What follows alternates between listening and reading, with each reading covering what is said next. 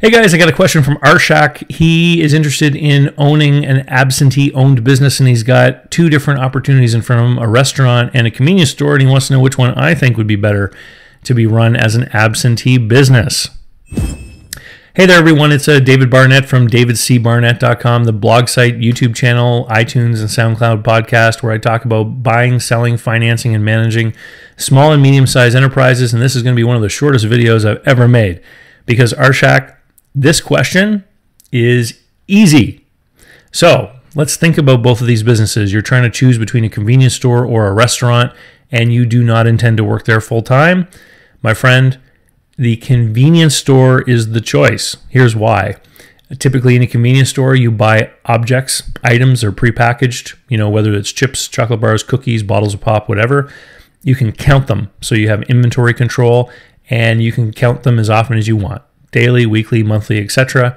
And so if you run into a problem with an employee stealing from you, etc., there are all kinds of experts and people out there who can help you with different ways to find and catch that person.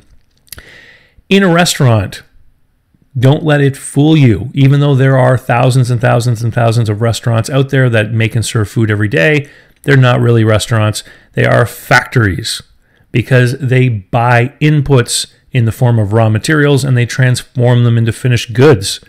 So what you're doing when you buy a restaurant is you are adding a degree of complexity that is many, many times greater than what you find in a convenience store. And so in that factory, we have all kinds of problems. In your convenience store, an employee might steal cash out of the till and a shoplifter might steal some Smarties.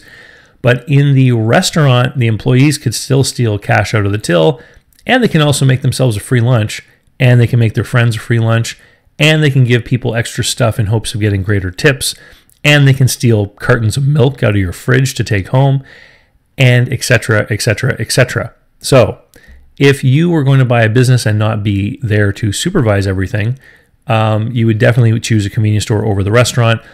And if you do not believe me, again, let's examine the world of the experts. Let's talk about the big boys. So in the world of chains, you see many gas store chains, many convenience store chains, which are owned by large companies. So one of the biggest operators in the world of convenience stores is a company based in Quebec called Couche-Tard, and they operate in Quebec. The brand name is Couche-Tard, which means open late or go to bed late. But they also own Circle K, which are all over the rest of Canada and all across the United States, as well as a couple of other brands. So these guys are really big. They operate all over the place. And they're able to do it with managers and regional managers because they can create systems.